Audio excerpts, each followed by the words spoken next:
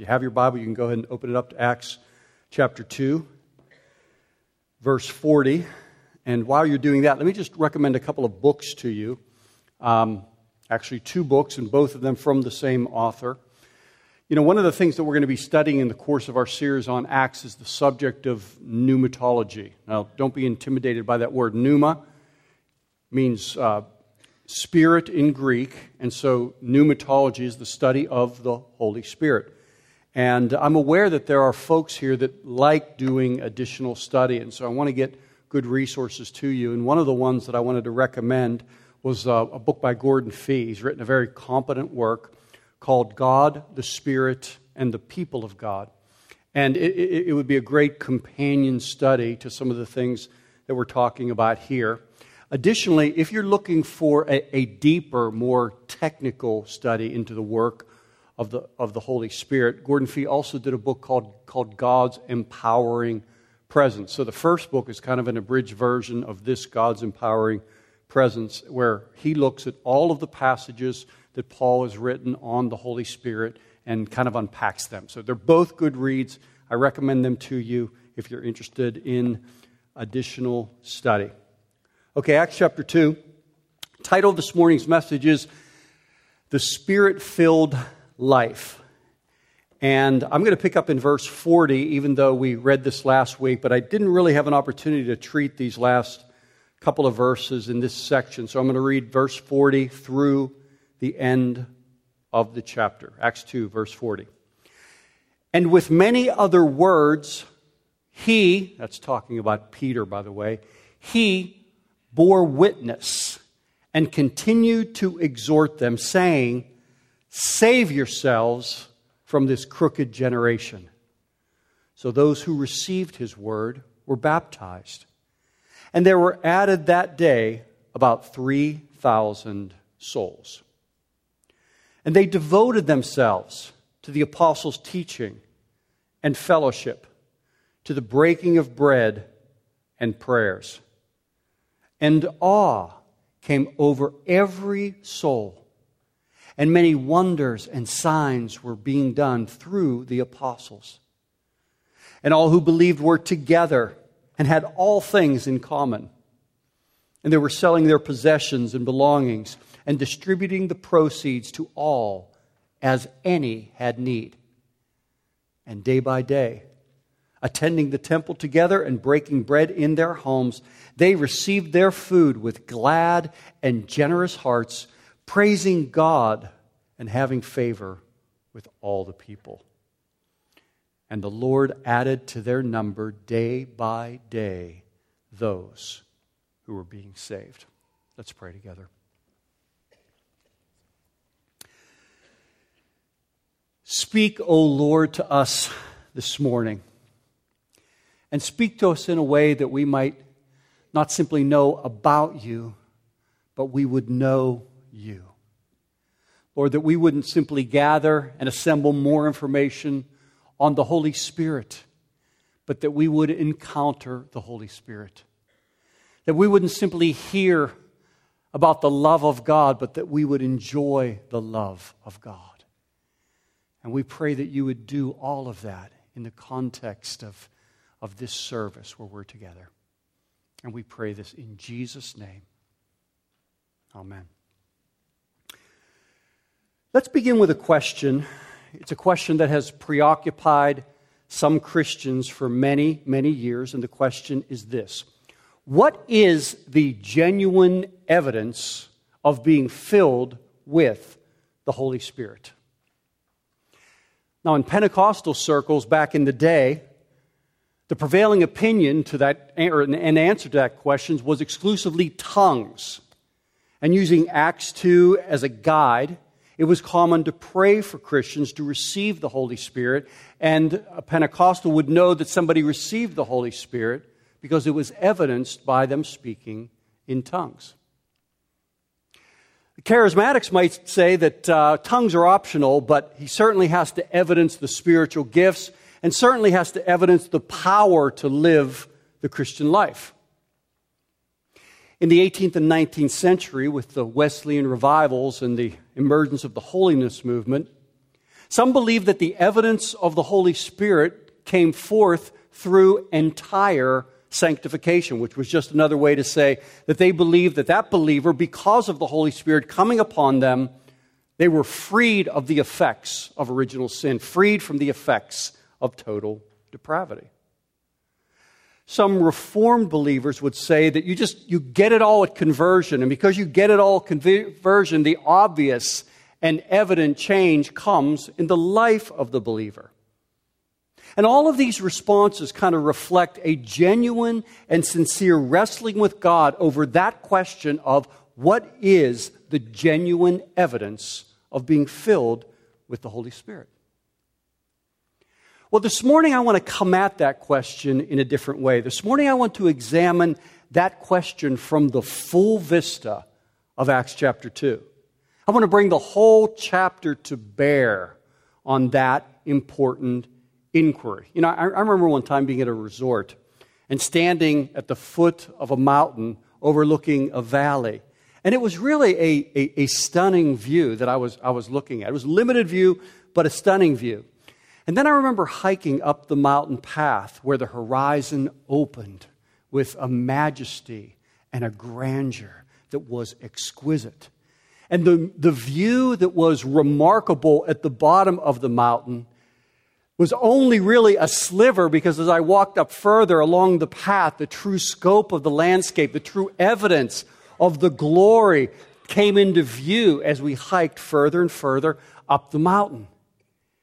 And I want to make an analogy between that and between what we're encountering as we move deeper into Acts chapter 2 and we arrive at the end of Acts chapter 2, because this passage now delivers us to the top of the mountain. This passage delivers us to the path's end of Acts chapter 2. And it is here that we turn around and we gaze upon the full vista of the Spirit's effect upon the lives of the believers. It's here that we determine that we will allow the full chapter to define our understanding of what it means to be filled with the Spirit of God. See, everybody wants to slice up the Holy Spirit and the Holy Spirit's works in Acts chapter 2 so that it can fit their denominational shape. So charismatics and Pentecostals really resonate with verses 1 through 13 of Acts chapter 2, believing that tongues and manifestations are the obvious evidence, that's the primary evidence, and their vision for what the Holy Spirit can do can drop after verse 13. Fundamentalists identify more with verses 14 through 36, where you see the Word of God preached, Christ proclaimed, repentance being called for. Of course, the Baptists would rally around verse 38, where there's this call to baptize the believers who had just repented. But all of these are just a slice of the vista. In order to see the whole scope, we've got to step back and take in all of the beauty and all of the wisdom. We've got to look at the whole landscape of Acts chapter 2. Because everything that has been written down thus far delivers us to the doorway of something wonderful, something magnificent, something significant, something transformational. And what I'm talking about is the launch of the local church. It's almost as if God says at the very end of Acts chapter 2, tongues are not the end of the work of the Spirit. Good preaching doesn't capture all that I'm doing. Repentance even is not the finale. But I now entrust to you the place, the location where I'm going to pull it all together. I give you the place where my people will dwell. They'll dwell with my Spirit. My Spirit will dwell within them. And I will give you the final evidence of what it truly means to be filled with the Holy Spirit. I give you the local church. See, part of what's going to happen over the next 35 or 40 minutes through this message is that your definition of what happens when the Spirit of God fills us is going to expand. Your definition is going to be pushed out to the entirety of Acts chapter 2. Because these last verses in Acts chapter 2 represent the final evidence, the concluding effects of the Spirit being poured out. But I want to suggest to you that they're the least discussed when the question of what it means to be filled with the Spirit is actually ever put on the table. So let's look now with that in view at this section, and let's examine the question of what does the Spirit-filled life really look like at the end of Acts chapter 2. And I'm going to talk to you about a sequence of two really simple steps that come at the end of Acts chapter 2. The Spirit-filled life is seen in, number one, being added, and number two, being devoted. Number one, being added. Number two, being devoted. So let's look at being added first. Jumping back into the text, Peter's been filled with the Spirit. He's preached the gospel. He's been a witness to the resurrection of Jesus Christ. And by the way, we talked about all of that last week. But then this climactic call rings forth from his lips in verse 40. He says, "Save yourselves from this crooked generation," from which comes the response in verse 41. So those who received his word were baptized, and there were added that day about 3,000 souls. Now here's my question. To what were they added? I mean, they've repented of their sins, they've been converted, they've been baptized, they're going to heaven. The greatest need that they had on earth, the greatest need that they have in eternity has been resolved. What else is there? See, Jesus didn't die simply to send us to heaven. Jesus didn't die to simply give us an experience of eternal bliss. Because if that was the case, baptism would look much different. It would be plunging the new convert into water and then holding them under until they woke up in glory. We are saved to first inhabit this world, which is why verse 41 says, those that received his word were baptized, and they were added that day to something. And there were 3,000 souls that were added, by the way. Notice that being added comes after being baptized. They received the word, they were baptized, and they were added to something. Curiously, the same expression shows up in verse 47, where the Lord added to their number those who were being saved. So these people were being saved, and then they were added to something.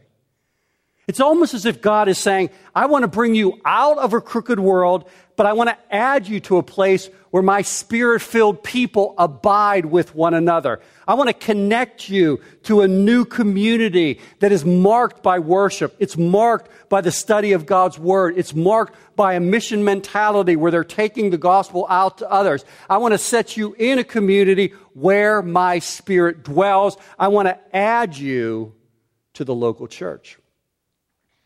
You see, the evidence of the Spirit's coming was not merely being Spirit-filled. It was not merely being Spirit-gifted. It was being Spirit-added in Acts chapter 2. So here's what happens. I mean, the Spirit comes. He comes to convert. And then, as we studied already in Acts chapter 2, he connects us to the church universal. And that's part of what the beginning part of Acts chapter 2 typifies. It's the Old Testament prophecies that God would have a people that are becoming fulfilled through the Spirit of God coming, the people being united. The Spirit of God comes. Babel is reversed. That's why the languages were being declared, magnifying God in people's own languages. But what happens as Acts chapter 2 continues is that the universal church begins to group into local expressions. It's not enough to just be part of the universal church. The church begins to group into local expressions that people are then added to. So Peter stands up calling for an exchange. He says, come out from a crooked generation, but be added to something else. It's not just about coming out and ending up nowhere. It's not just about coming out and living between two worlds. See, God doesn't call us from a corrupt generation so that we can meander aimlessly around the Christian landscape. You know, a meeting here and a conference there, and an occasional Bible study here and there on the side just to spice things up. You know, where we're basically living a life where we come out of one world, but we don't get added to another world. We come out, but we're displaced. We come out, but we're transient. We live as Christian exiles. having come out of the world, but never having been added to anything else. We're between two homes. Come out, but never added in. You ever heard of the name Mehran Nassiri? Tom Hanks made a movie about the life of Mehran Nassiri. It's about a guy who lived in an airport terminal. The original story is he lived in an airport terminal for, get this, 18 years. And it's a true story. He fled Iran as a refugee, and somehow en route he lost his papers. And so he flew through France to England. He arrived at England, didn't have his papers, and so England sent him back to France. He wasn't allowed into the country of France, but he was allowed into the airport at France. And so he was legally able to stay at the airport, but he was unable to leave the airport. In other words, he fled from this crooked world, but he was never able to find a home. He lived for 18 years exiled. He lived between two worlds. He existed in a state of limbo. Here's what I want you to hear. God says, I love you too much to allow that to be your experience. So the Spirit comes. And the Spirit calls us out of the world. God says, come out of this crooked generation. Come out from this corrupt generation, but be added to what I have created, that we might not live in limbo, that we might not live as Christian exiles. So God calls us out to add us in. And I guess one question, if we want to apply this, is, have we been added in? Is there some place that we've been added in as a believer? Or are we living as Christian exiles between two homes, having come out but never been added in? I love the way Eugene Peterson's translation of verse 41 goes. He says, quote, that day, about 3,000 took him at his word, were baptized, and were signed up. They were signed up. Signing up is a great way to describe adding in. The Spirit saves us, then the Spirit signs us up. The Spirit plants us in a community. He takes us out of a corrupted generation and adds us into a community. He plants us in a kind of ark that carries us through the world until we reach our heavenly home. And the ark, of course, is the local church. And as one man suggested, it is a place where the stench inside would be unbearable if not for the storm and the flood outside. Now, if you've ever wondered, where does this whole idea of membership in the local church come from in Scripture? I want to suggest to you that it begins as an evidence of being filled with the Spirit in Acts chapter 2. That we are called out to be joined together, that we are called out to be signed up, that we are called out to be added in. And by the way, look at the immediacy of verse 41. It says they were added that day. That day added. One message, 3,000 people added. I mean, imagine what the next Engage class for our guests, our Engage class is our new members class. Imagine what the next Engage class would look like if it was 3,000 people added. Would Paul be banging his head off the wall over that? Added that day, 3,000 people. Listen, let me just say something here. If you're someone who doesn't like any change at church, you may not want to pray for the Holy Spirit to come. Because he comes and he disrupts things. They go from 120 to 3,120. You know, do you like your fellowship group? Forget about it. Because next week there's 200 people stuffed into the living room. You go around, you mention your names, you're done because that's the whole evening. You like parking in the parking lot out there? Forget about it. The parking lot's packed. We park people up at Red Elephant, bust you down from now on. You like being surrounded on Sunday mornings by people you know? Forget about it. Because now there are people here that are new, that are heartbroken, that are broken and limping and messy, Because they've come out of a crooked generation, and God is adding them into something that they need, the ark that's going to carry them, the ark that's going to help them. They were displaced. They were between two worlds. Yet the Savior, who himself suffered a kind of exile upon the cross, who bore the sins of his people, who experienced the Father turning his face away because the sins of his people were placed upon him. He knew the agony of separation. He understood what it meant to be a man with no home. Because of him, he rose on the third day, ascended to the Father, sent the Spirit to add us to him and to add us to one another. And he calls to us. And even this morning he calls to us. And he says, come out from a corrupted generation and be added in to my people where my Spirit dwells. See, Acts 2 is actually pretty simple. He says, you want to know what Spirit-filled looks like? Don't just come out, but get added in. And by the way, our heart is for every Christian in this room to be added to some local church. I hope it's here. But if it's not here, let us help you get to another good gospel preaching local church so that all people might experience the fellowship of God's people, the care of being under a pastor, the enjoyment that comes from worshiping together. And the doorway for involvement in this church is the Engage class that I mentioned earlier, and there's another one of those coming up sometime in November. I think it's November 23rd. So the Spirit-filled life begins with being added. Second point, the Spirit-filled life is being devoted. Being devoted. In other words, it doesn't end with the experience of addition, because God takes them from verse 41 to verse 42. From addition to devotion. Look at verse 42. And they were devoted themselves. They devoted themselves to the apostles' teaching and to fellowship and to the breaking of bread and to prayers. So they went from being connected to the church to being committed to the church. It's as if God says, coming out is good, but that's just the start.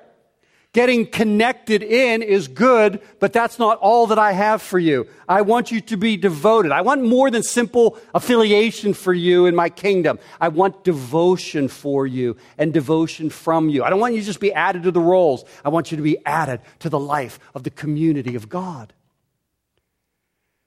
And this distinction between addition and devotion is actually the line of demarcation for many believers today, and perhaps even for some of us here this morning.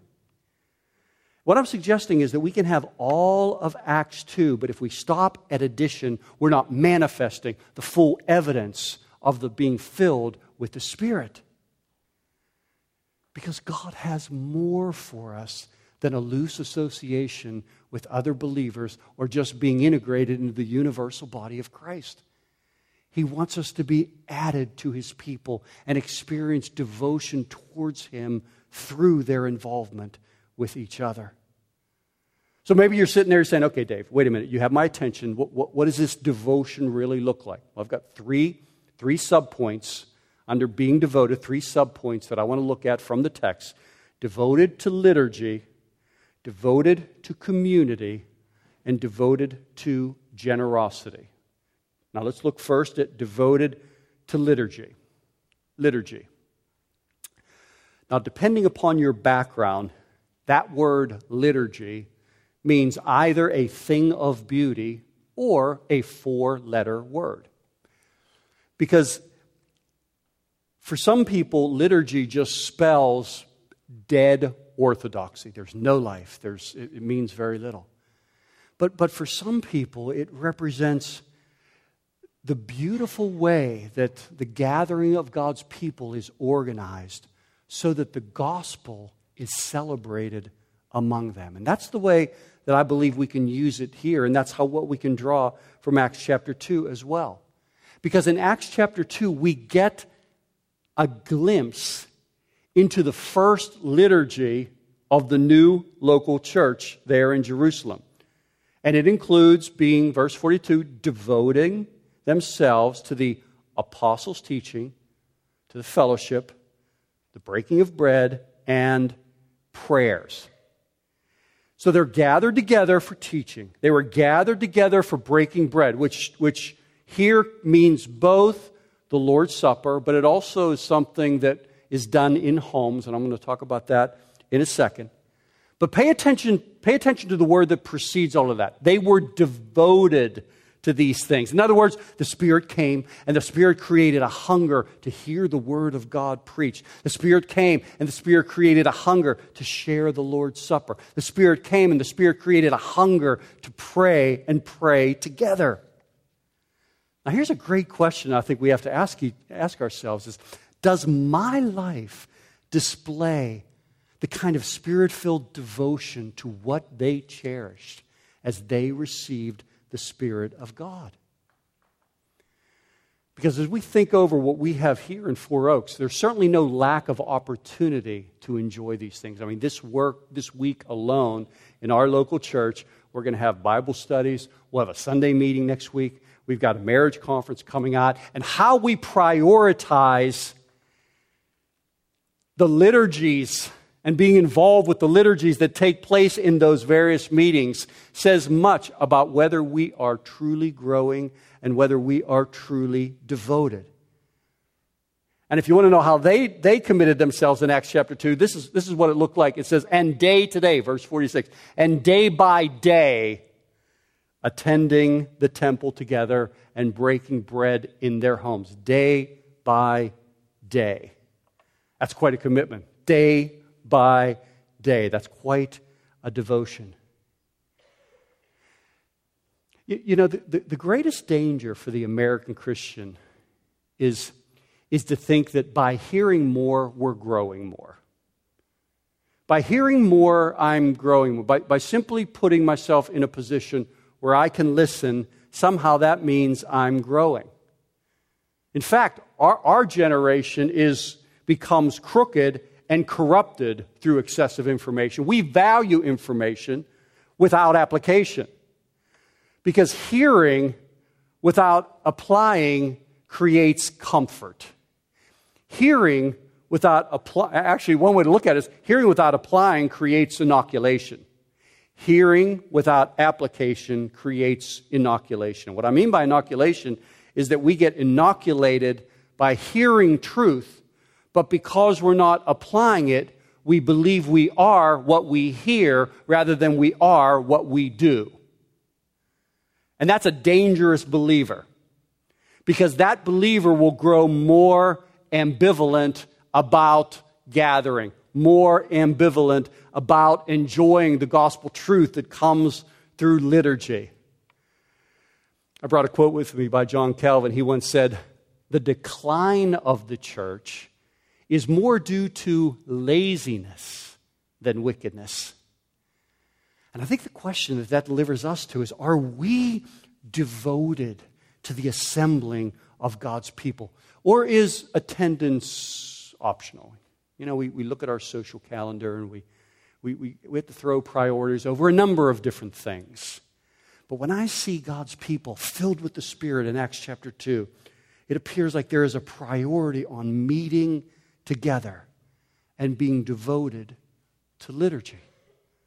Okay, so we're talking about being devoted. First subpoint is devoted to liturgy.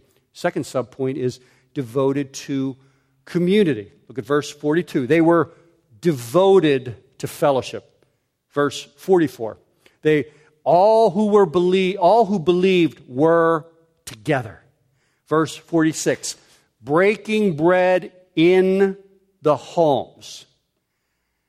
And so there was a way of life that they shared together, where being together was an expression of their devotion, where there was something they began to understand as a result of the Spirit coming upon them that united them together, and that they realized they could accomplish together what none of them could accomplish apart from each other. And so they began to gather. So they began to share their lives. Now, I know that you have been well taught on fellowship, on this idea of sharing life together. So I want to focus on one specific aspect of what it means to be a Spirit-filled community, which is expressed in Acts chapter 2, and that is meeting in homes. I'm thinking of verse 46, where they were breaking bread in homes. Because what we see is, and they were meeting not only in the temple, but from house to house. What we see is that when the Spirit comes, the soul opens. And when the soul opens, the home often opens with it. And that was a way of life for the believers in the New Testament.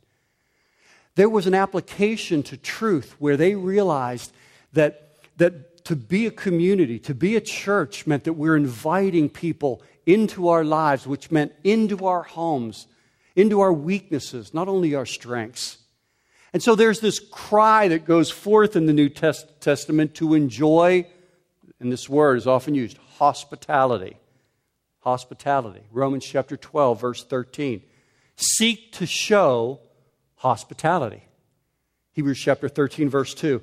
Do not neglect to show hospitality to strangers. 1 Peter chapter 1, verse 9.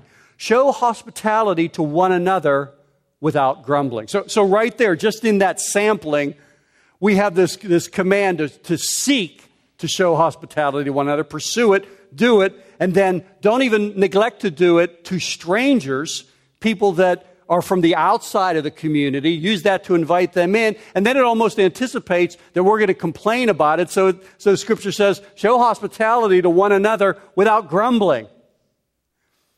It's really interesting that in the New Testament, the home is not viewed as something that the believer withdraws into, but the home is this base for care, this base for community, this base for mission, and hospitality was the means of accomplishing that. So the question I have for all of us this morning is, how do you think about your home? Is your home a bunker that you retreat into?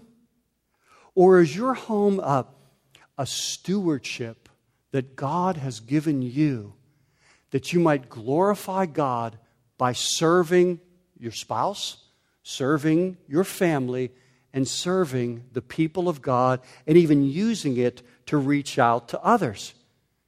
I think this may be one of the best ways to identify the drift towards laziness that Calvin flagged earlier. How do I view my home? When was the last time we had somebody over for dinner? When was the last time we had somebody over for dinner to enjoy fellowship? Or maybe to build a bridge with an unbeliever that we're trying to reach out to build a bridge that ultimately might be able to sustain the weight of the gospel going over it.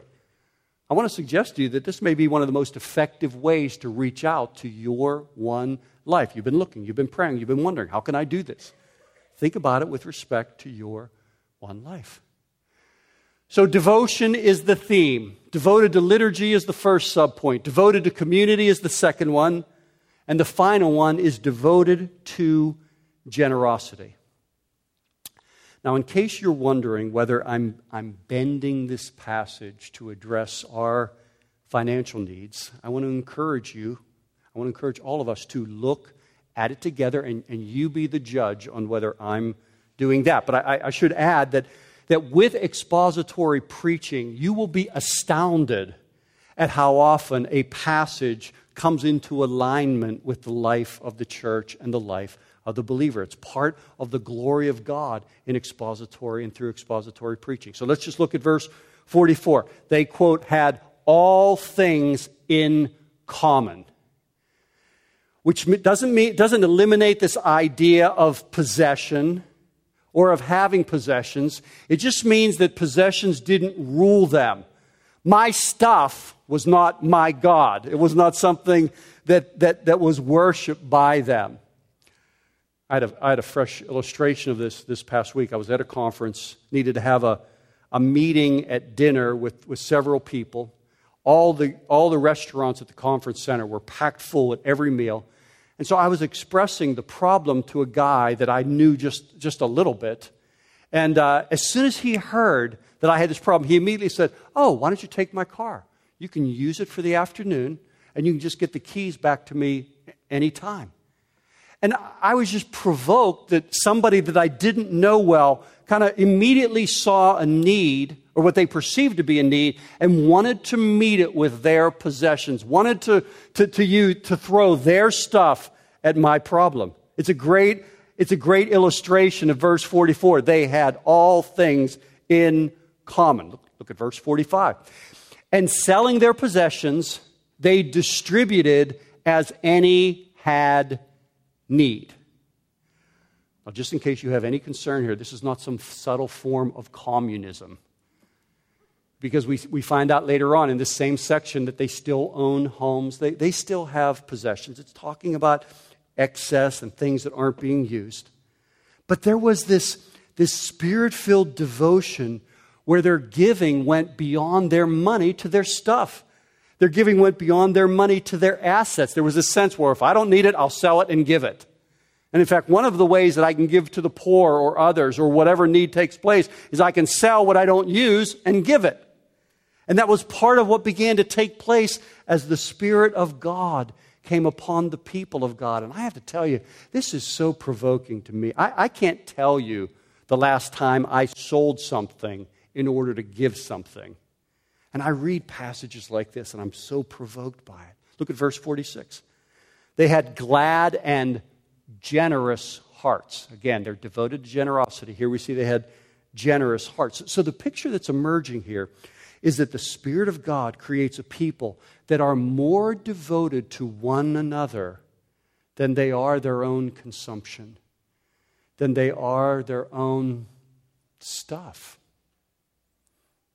You know, Martin Luther had a quote once where he said, every Christian must go through two conversions, a conversion of the heart and a conversion of the purse. And the irony is that second conversion becomes even more difficult for those that experience prosperity. And by the way, in case you're wondering, that's probably most, if not all of us in this room when it comes to the global standard of what prosperity is. If you have a house and you have a car or two, you're like in the top 5 percentile in the entire world of wealth. One man who was studying just prosperity and Christians from nation to nation said, quote, 95% of believers who experience the test of persecution pass it. 95% of believers who face the test of persecution or adversity pass it. Then he went on to say, 95% of believers who face the test of prosperity fail it. And that's where Jesus, he reaches out to us. He loves us so much that he's always reaching out to us. And that's part of the reason why he talks so much about money. That's why Jesus stepped in to save the Laodicean church in Revelation 3. You remember them? They were saying, I've prospered. I need nothing. That's a literal quote from the Laodicean church in Revelation chapter 3. But Jesus says, listen, let me read your mail for you. You are lukewarm. I wish you were hot or cold. But because you're neither hot nor cold, I'll spit you out of my mouth.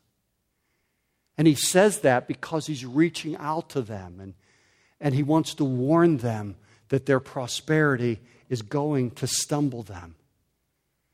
So I feel like I'd be less than a pastor if I didn't raise the question, how are we doing in the test of prosperity?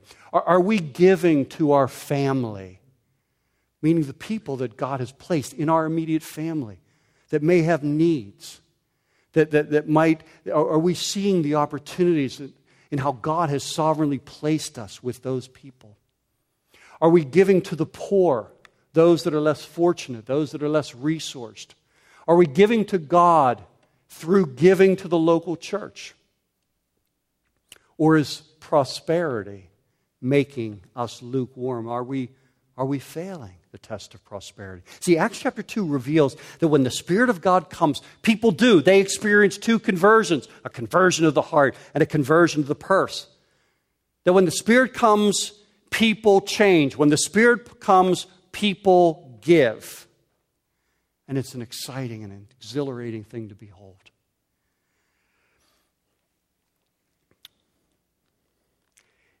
If you have detected a passion this morning in what I'm saying, I want to say that it has nothing to do with this last point on generosity. It is simply because I believe deeply in the local church. And by the way, it's not because that my experience in the local church has always been splendid.